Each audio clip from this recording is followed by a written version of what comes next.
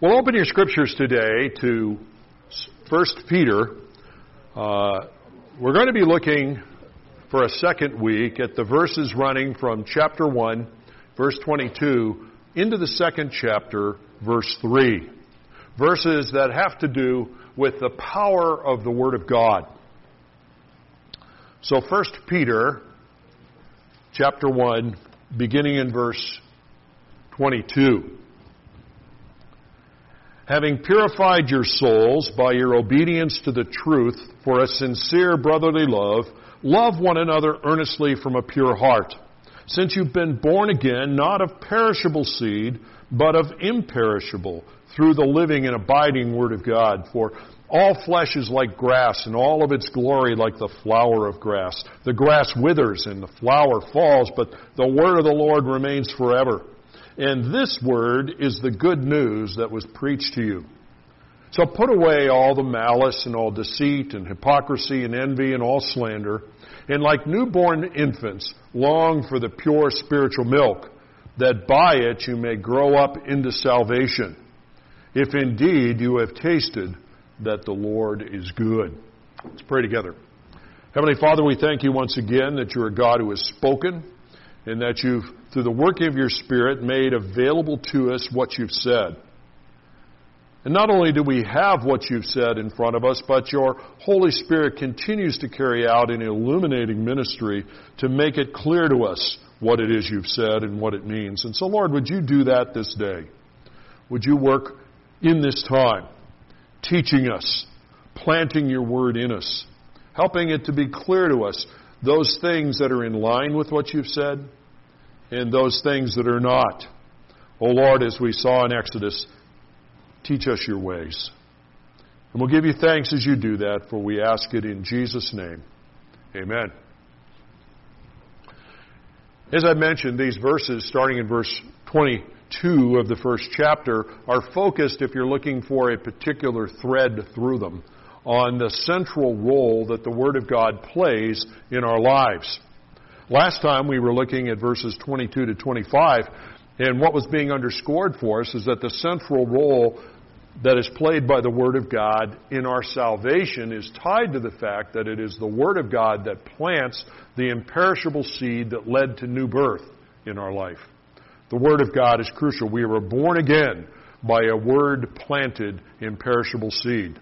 When we repented and believed in the gospel, we were then born again. Being born again changed us at the very core of our being. 2 Corinthians 5:17 put it, when we become a Christian, we become a new creation. God has done something fundamental. This new birth that occurs, this fundamental change at the deepest core of who we are, happened because God, using His Word, planted what He told us was an imperishable seed, a spora in the Greek, within us. And therefore, this biblical analogy to be developed for us is to help us understand that rebirth, new birth, is like a seed being planted and sprouting in the ground. God came up with that image, not us. God was helping us to see the essence of what's happening in the born-again experience. I said, therefore, it's proper for us to think about a true believer, somebody that's turned to Christ, as being like a sprouted seed. And there was even a time when I would just sort of kiddingly talk to a new believer about being the sprout, your sprout. God's planted a seed, it's now sprouted. And this seed, this spora of God, as we saw, it not only sprouts, but it tells us here that this sprouting seed is imperishable. Think of a regular seed. Once it's sprouted, we talked about this last time, the seed can't unsprout. You can't stuff it back inside the seed casing. It's sprouted. There's things you can do to affect how much fruit comes out of it, but you can't change the fact it's sprouted. And God says that's the image. Our new birth is a sprouted seed. The Word of God has planted it in us, and it is a seed of change that is imperishable. It won't unsprout. It stays sprouted. And the way that that seed got planted in us, as I've said, is that God took His Word and planted it in us. We were born again, as it put it, through the living and abiding Word of God. Bottom line, no one has ever been saved, and no one ever will be saved apart from hearing the Word of God. The Word of God is the operative mechanism.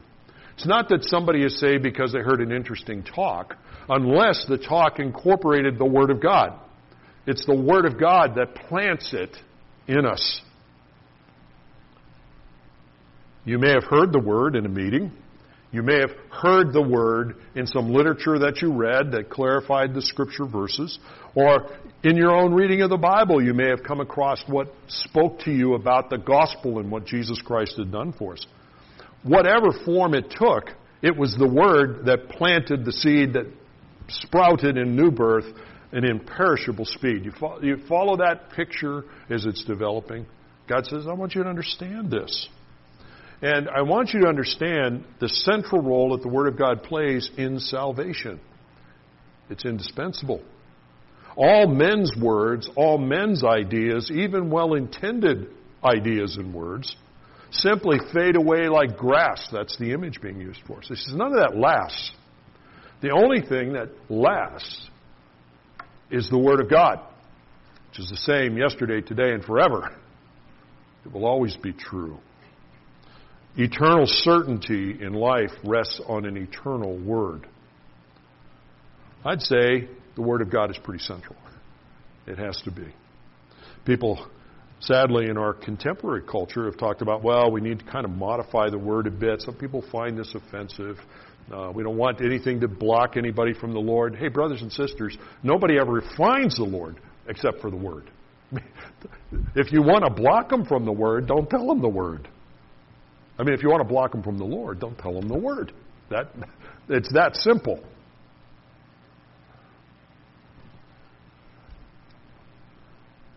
Well, today, starting in the second chapter, still part of the same unfolding idea here, we examine another of these central roles of the Word of God.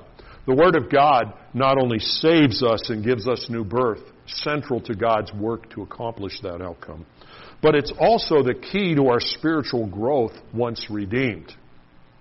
In fact, just as in salvation, the Word of God plays an indispensable role in our growth. There's no true spiritual growth apart from the Word of God. Now, that's not the only part of the equation, because we can be hearing the Word of God and refusing to obey.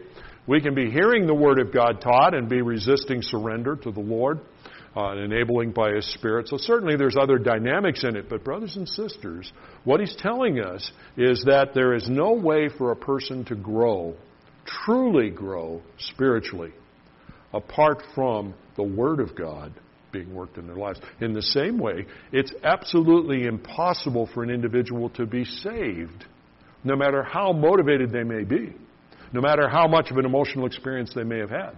It's impossible for them to be saved apart from the truth of the Word of God having been shared and planted.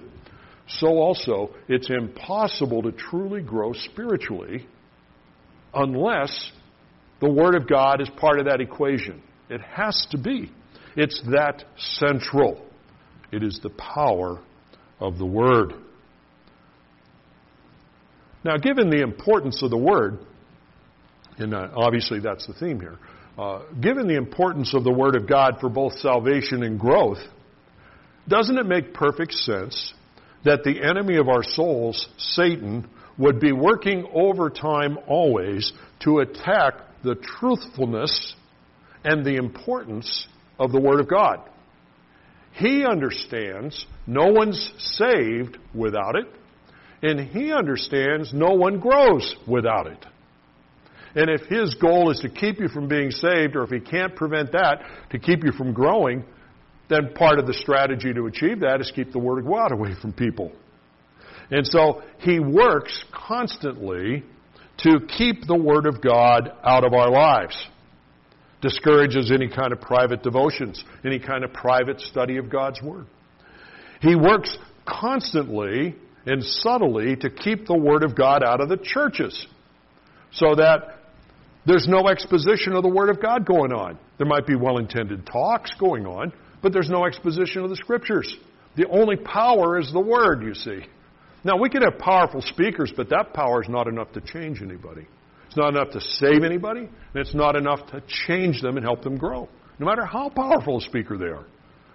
People might be moved emotionally in some way, but that doesn't fundamentally save or grow people.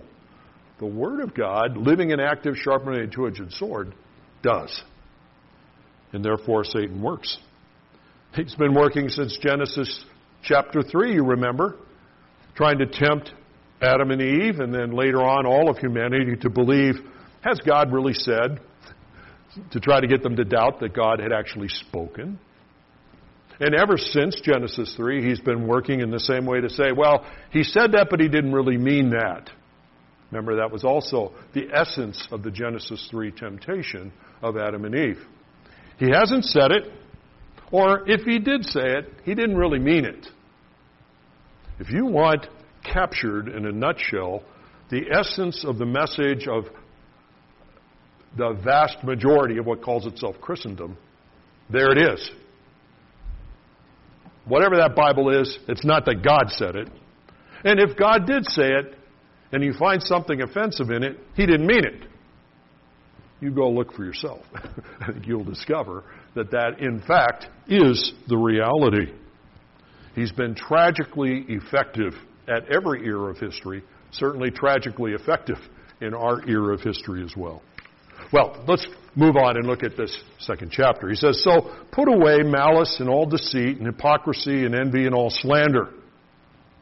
He begins this portion as he's starting to turn attention to the issue of the Word of God in our growth, spiritual growth. He says, understand that you can undercut the value of the Word of God. The Word of God's indispensable for your growth, but you can undercut its value in your life by lifestyle choices you're making. The Word of God is crucial to our growth, but it's not the only variable in our growth. We talked already about the fact, surrender and obedience, being doers, not merely hearers of the Word, all of that comes into play. Certainly the indwelling and enabling Holy Spirit plays a role in our spiritual growth as well. But the choices we make about our behaviors also play a role, and we can negate the benefit of the Word by choices we make and how we live. And he uses the example of this, not by just talking about sin in general, but by talking about a particular sin, a particular type of sin. And it has to do with sin that shows up in the nature of the body life of a group of people, that shows up in their interpersonal relationships. The whole section began back in the first chapter in verse 22 by saying, having purified your souls by your obedience to the truth, for a sincere brotherly love, love one another earnestly from a pure heart. God has already identified that relationships in the church are crucially important. He wants us to be involved relationally in a loving way, showing both affection and selflessness, the two Greek words phileo and agape, which are used in verse 22 of the first chapter. That's been a particular theme he's been addressing. And so he comes back to that and he says, I could be talking about a lot of different types of sin that could obstruct your growth and undercut the benefit of being around the Word. But let's pick up on the theme that's already started. There are certain sins that show up within the context of the body, where instead of affection and selflessness, the church is characterized by accusation and attack. You say, oh gosh, you mean churches can be that way? Yeah, they can be. They can be pretty brutal places to be, quite frankly. Galatians chapter 5, in talking about the sins of the flesh and challenging it, in chapter 5 verses 14 and 15, he says that, God says that believers can end up, and he uses this phrase, end up biting and devouring one another. And I think, so if you want to have a picture of how God sees it, and the potential there is for redeemed people to butcher one another, God warns us this can happen. Brothers and sisters, I'm going to be 74 in another week. I've seen vastly more examples of biting and devouring one another is I've been drawn into lots of places over these many years of ministry. I didn't want to see any of them. I've seen vastly more than I want to see. God says, listen, that's not how He wants the church. They'll know you're my disciples by your love. Well, yeah, but not much of that knowing going on. Maybe that's part of the reason why much of the church today isn't involved in relationships. It's all just peripheral, going to be entertained and not really getting to know one another. Because if you don't get too close, it's harder to get bit and devoured, But God says that's not a good option. I want the relationships to be real in the churches. I want them to be close. I want them to be growing and loving and affectionate. And so He identifies for us here 5 sinful responses, particularly related to body life, the contrast with affection and selflessness that He began with back in verse 22, to help drive the point home. And by the way, the principle, again, using this image of birth and eating and so forth, a person can go to great lengths to try to eat right and then have practices in their life that undercut it. So that while the practices are ultimately unhealthy for them, but they don't change the practices, they just try to compensate by eating healthy. God says that can happen spiritually. People can get around some healthy spiritual food of the Word, but they have practices that negate the health benefits, so to speak, spiritually in their life. Well, these are those types of practices. He says 5 things. Put away all malice, all deceit, all hypocrisy, all envy, and all slander. He says, first of all, in the setting of your relationships with the brothers and sisters, get rid of all malice. What's that mean? It means get rid of wishing evil and hurt and problems on other people. Malice, at its very heart, is defined as the desire to get even. God says, listen, you're going to be in any church family, and people aren't always going to treat you well. And in that setting, He says, you can make a decision to try to get even, or you can make a decision to show phileo and agape. But if you make a decision to try to get even, it's going to have consequences.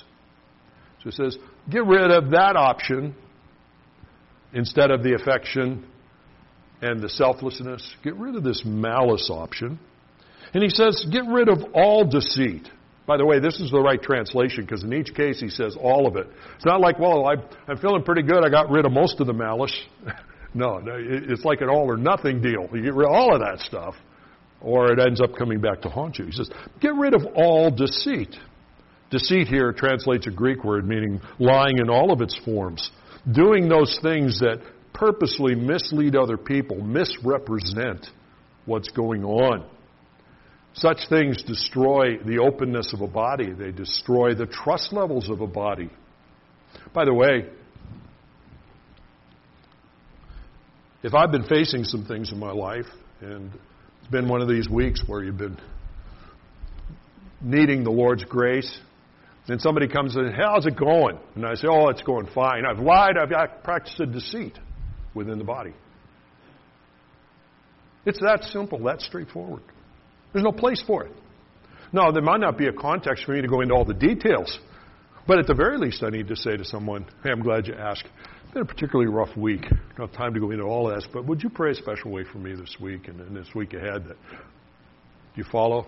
He says, get rid of all deceit. There's no place for it. No, there's a place for it. It'll destroy openness, true openness.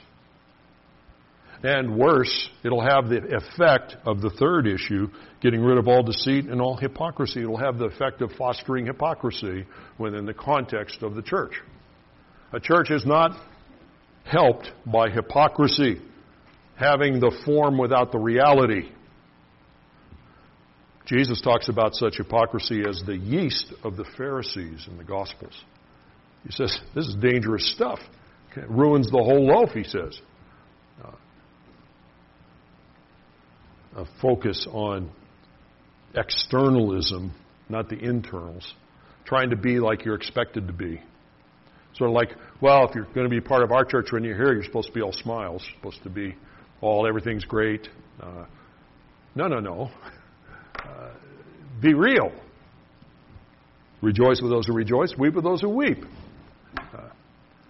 Some churches, I'm not naming any, but the fact of the matter is, there's no real place to weep. There's no real place to say, it's been a rough week. Because that kind of undercuts the message that if you follow Jesus, everything's going to be hunky-dory. And so we don't want that message being communicated. And God says, no, following Jesus, we find He's never leaves us nor forsakes us. We find His grace is sufficient to all needs. But it's going to have a lot of times when there's grace demonstrated in trials and hard times and disappointments. And He says, get rid of the hypocrisy. And He says, get rid of envy. Hard to have affection and selflessness in a group of people if you're struggling with envy. Envy is essentially bitterness, resentment, instead of rejoicing over the success of other people. It's hard to rejoice with those who rejoice and weep with those who weep if you ended up weeping over the things that cause other people to rejoice, and then rejoice if they're not happening to them. You follow the contrast there? And then He says, listen, this is not what I want to see happen. And He says, especially, I want you to get rid of all slander, verbal attack, tearing other people down through the things that we say. He says, get rid of all of that stuff. And I think you almost see the contrast developing here. He says, listen, I've called for you to be a place, and as you're growing in me as redeemed people, that's characterized by phileo, affection, and agape, selflessness. I don't want this to be a place marked by malice, deceit, hypocrisy, envy, slander. Make it real. And if you don't deal with that right, then even if you happen to be around teaching, you're going to undercut its effectiveness in your life. And brothers and sisters, let me say, if you're not even around teaching, can you see the hopelessness of it all? Because these very things He's forbidding tend to be the marked characteristics. And if you're not around any teaching, then you're in real trouble then. Because what you're left with is just emptiness and pretense. Well, let's get back. He says, verse 2. Let's go on to the growth issue here. Like newborn infants long for the pure spiritual milk, that by it you may grow up into salvation, if indeed you've tasted that the Lord is good. Here's the key growth requirement. We're to long for a diet of the Word of God in our daily life in church.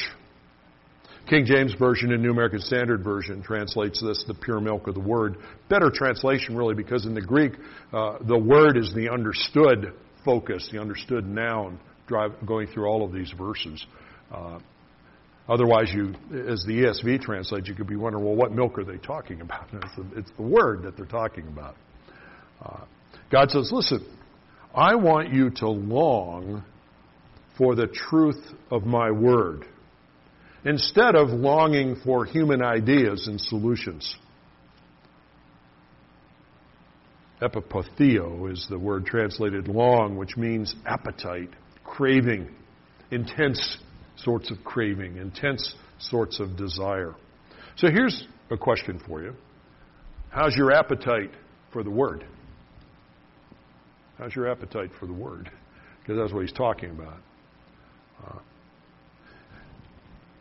God goes to great lengths here and other places to underscore for us that He wants us to have an appetite for the Scriptures. To understand it's feeding on the Scriptures that is central to us. Notice how He puts it in the Old Testament in Deuteronomy chapter 8, verse 3.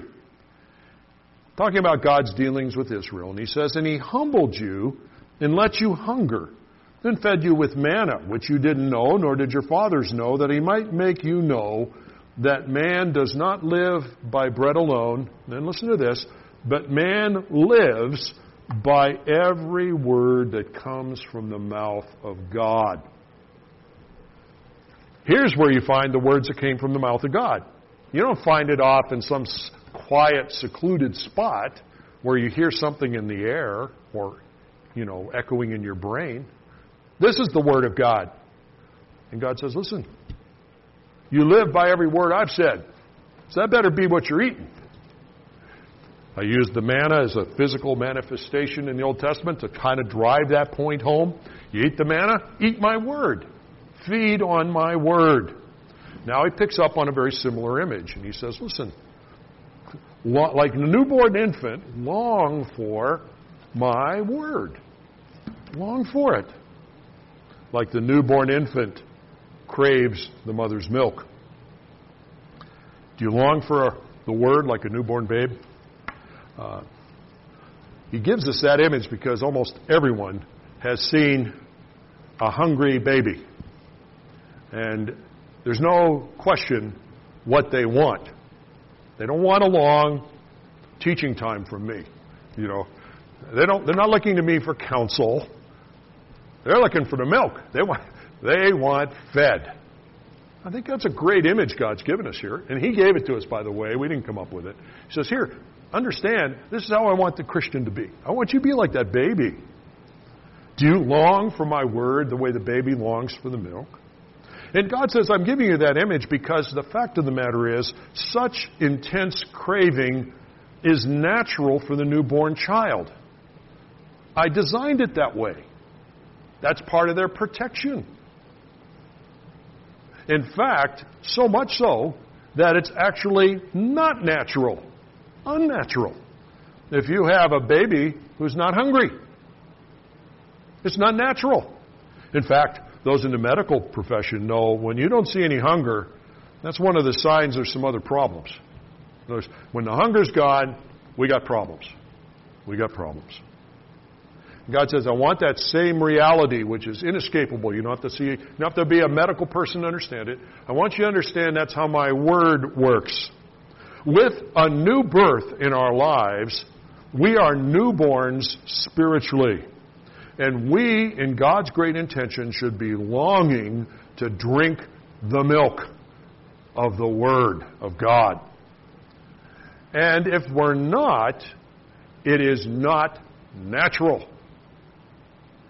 Let me underscore it.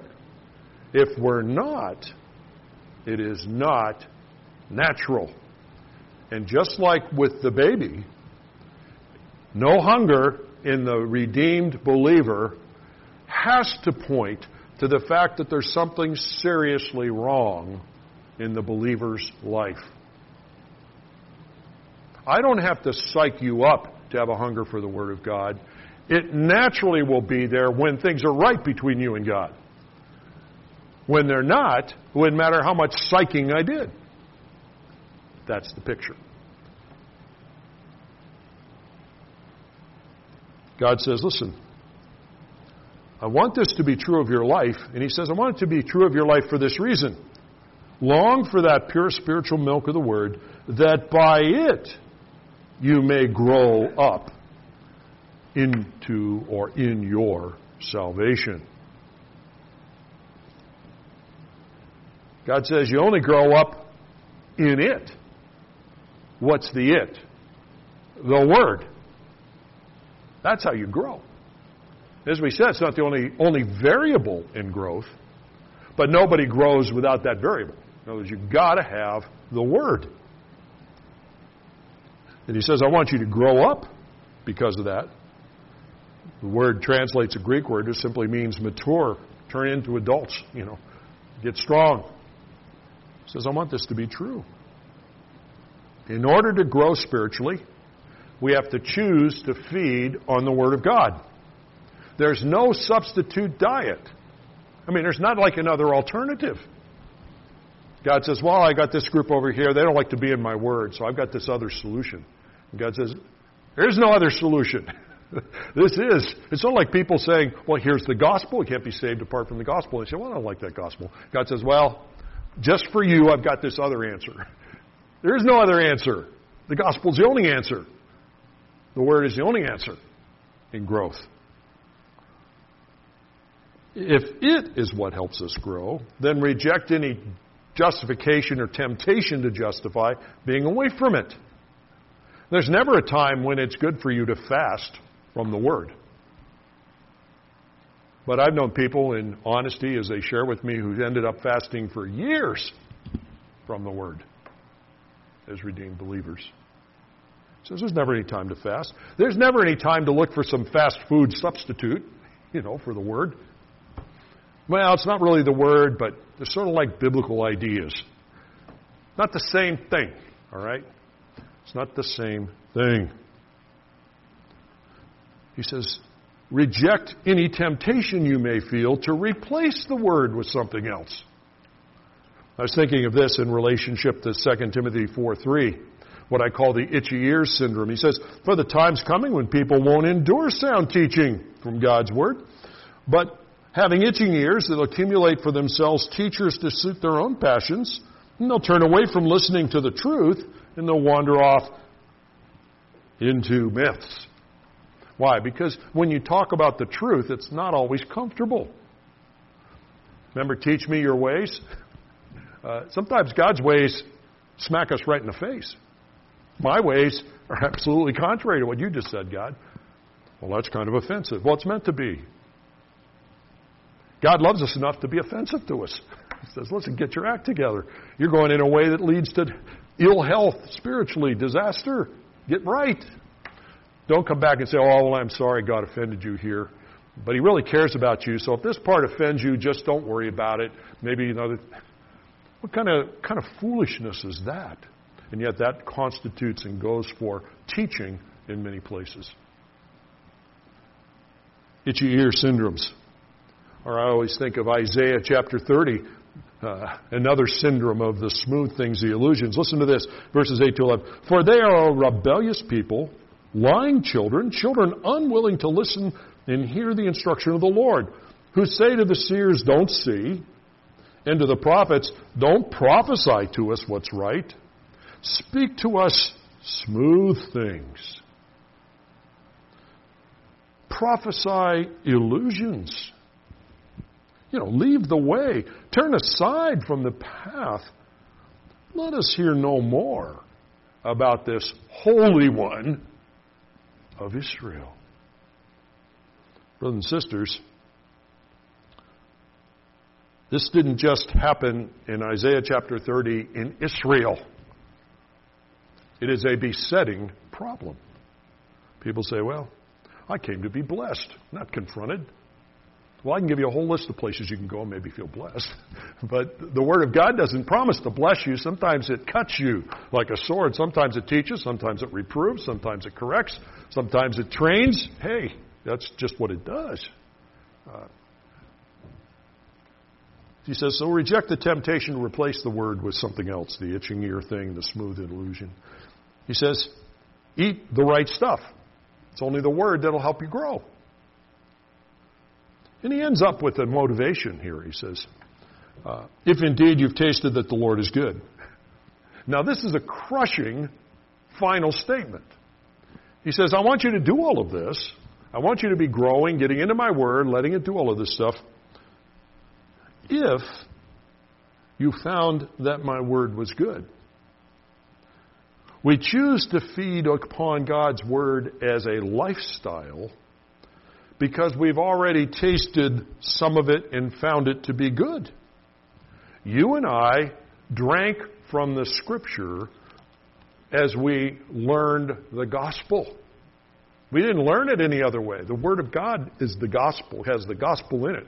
That's where we found about our problem of sin and God's great solution in Christ. And we already tasted that. And if we've become born-again people, we have the proof positive to us that, yeah, it was good. I tasted of that. It was good. It was good. And so God says, if indeed you've already tasted the Word and found it was good, we should expect the rest of God's Word to taste good too. You say, well, when I first heard the gospel, I felt convicted. It was an uncomfortable thing. Gosh, maybe I even had tears as I responded to that. It was a tough thing, but over time I saw this was a good thing. Same's going to be true. Sometimes you're listening as a redeemed child of God, and man, the word's kind of rough. I got some tears with this, got some struggle with this, got to work it through, but over time it proves good. Think of Psalm 34:8, and we'll end with this. The challenge is, taste and see that the Lord is good. And the only way you're going to be able to taste to see that the Lord is good is to taste the Word He gave us to eat. That's how you taste it.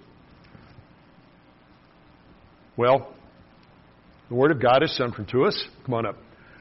The Word of God is central to us because it's indispensable to salvation. And it's central to us because it's by it that we grow. Let's not diminish the centrality of what God's made so plain to us needs to be central, which is the Word of God.